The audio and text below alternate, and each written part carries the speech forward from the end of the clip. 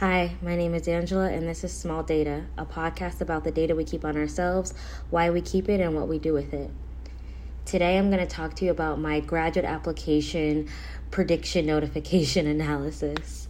That's a long way of saying, when am I going to find out whether or not I got into graduate school? So this semester, I'm applying to graduate school. This isn't my first go-around. I've never gotten in, but fingers crossed this time it's going to work.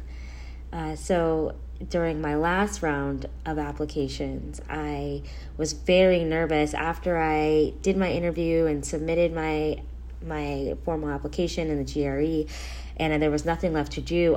All I could do was twiddle my thumbs, and then I went on the internet to drive myself crazy. So I found this website called thegradcafe.com where people posted their decisions, the date that they found out whether or not they got into the programs, maybe dates that they had interviews, and sometimes people just posted like, these were my stats, this was my GPA, this was my GRE score. So after looking at this website for a couple days, I thought, okay, looking at each individual data point in silo is cool, but I want to see all together what this looks like. I want to get a good idea of when I'm going to find out about my decision.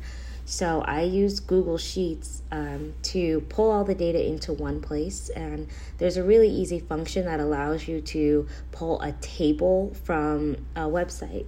So I used that. I got this table that was posted on gradcafe.com, and essentially I used all the entries over the last, I want to say 14 years to find out the average wait time between the interview and whenever someone got their earliest decision date, whatever the average date was. So in my case, it was February 17th was on average over the last 14 years. This September 17th is the average date that you would find out.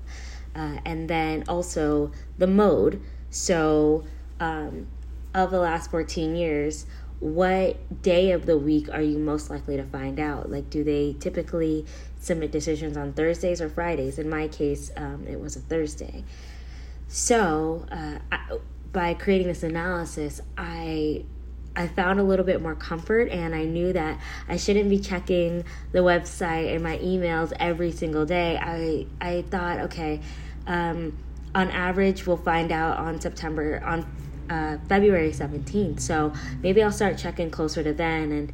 And, typically, things come out on Thursday. So maybe I'll check a little bit more on Thursdays than any other days.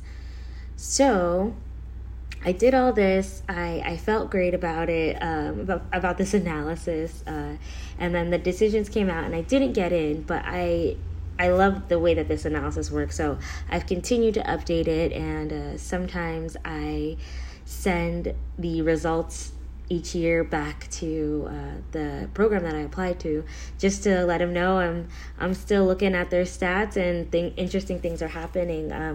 In the most recent update that I sent Phoebe Singer at University of Cornell, or Cornell University, I let her know that this year they were a little bit quicker in their decision making, and they told me that they had some staff changes in their admissions process, which I told them that it's definitely reflected in their data from last year compared to this year.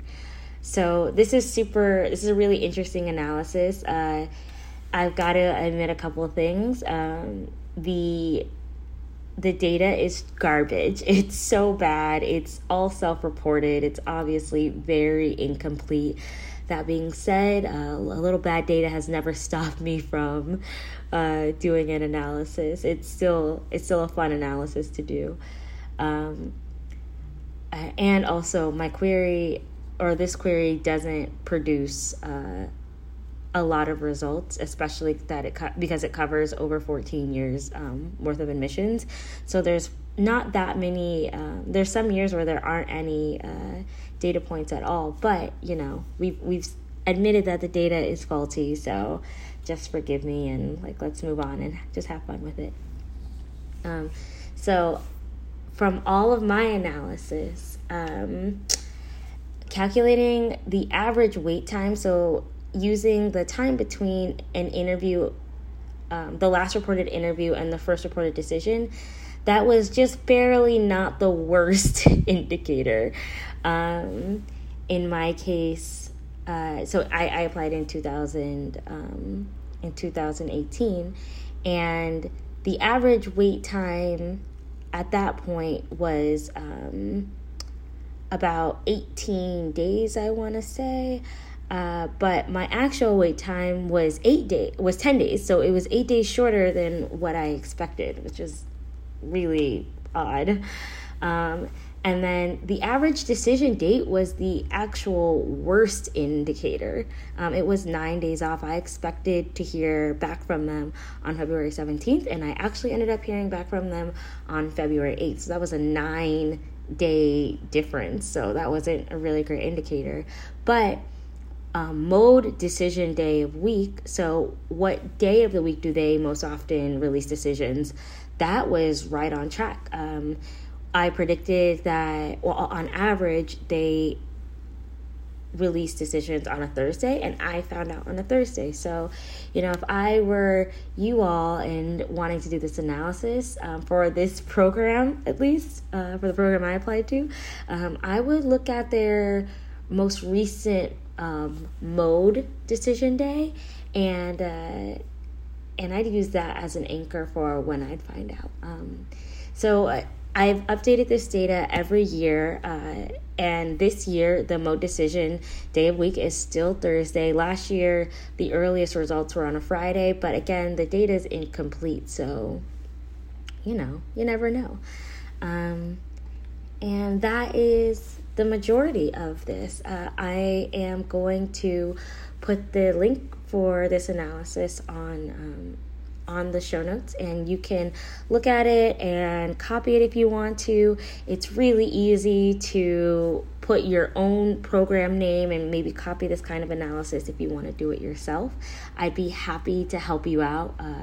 But there's a really good methodology, and you should be able to follow it mostly to fit the data to your needs. So thank you for listening. I'm always here for comments. I'd love to hear from you. And until next time, happy dating.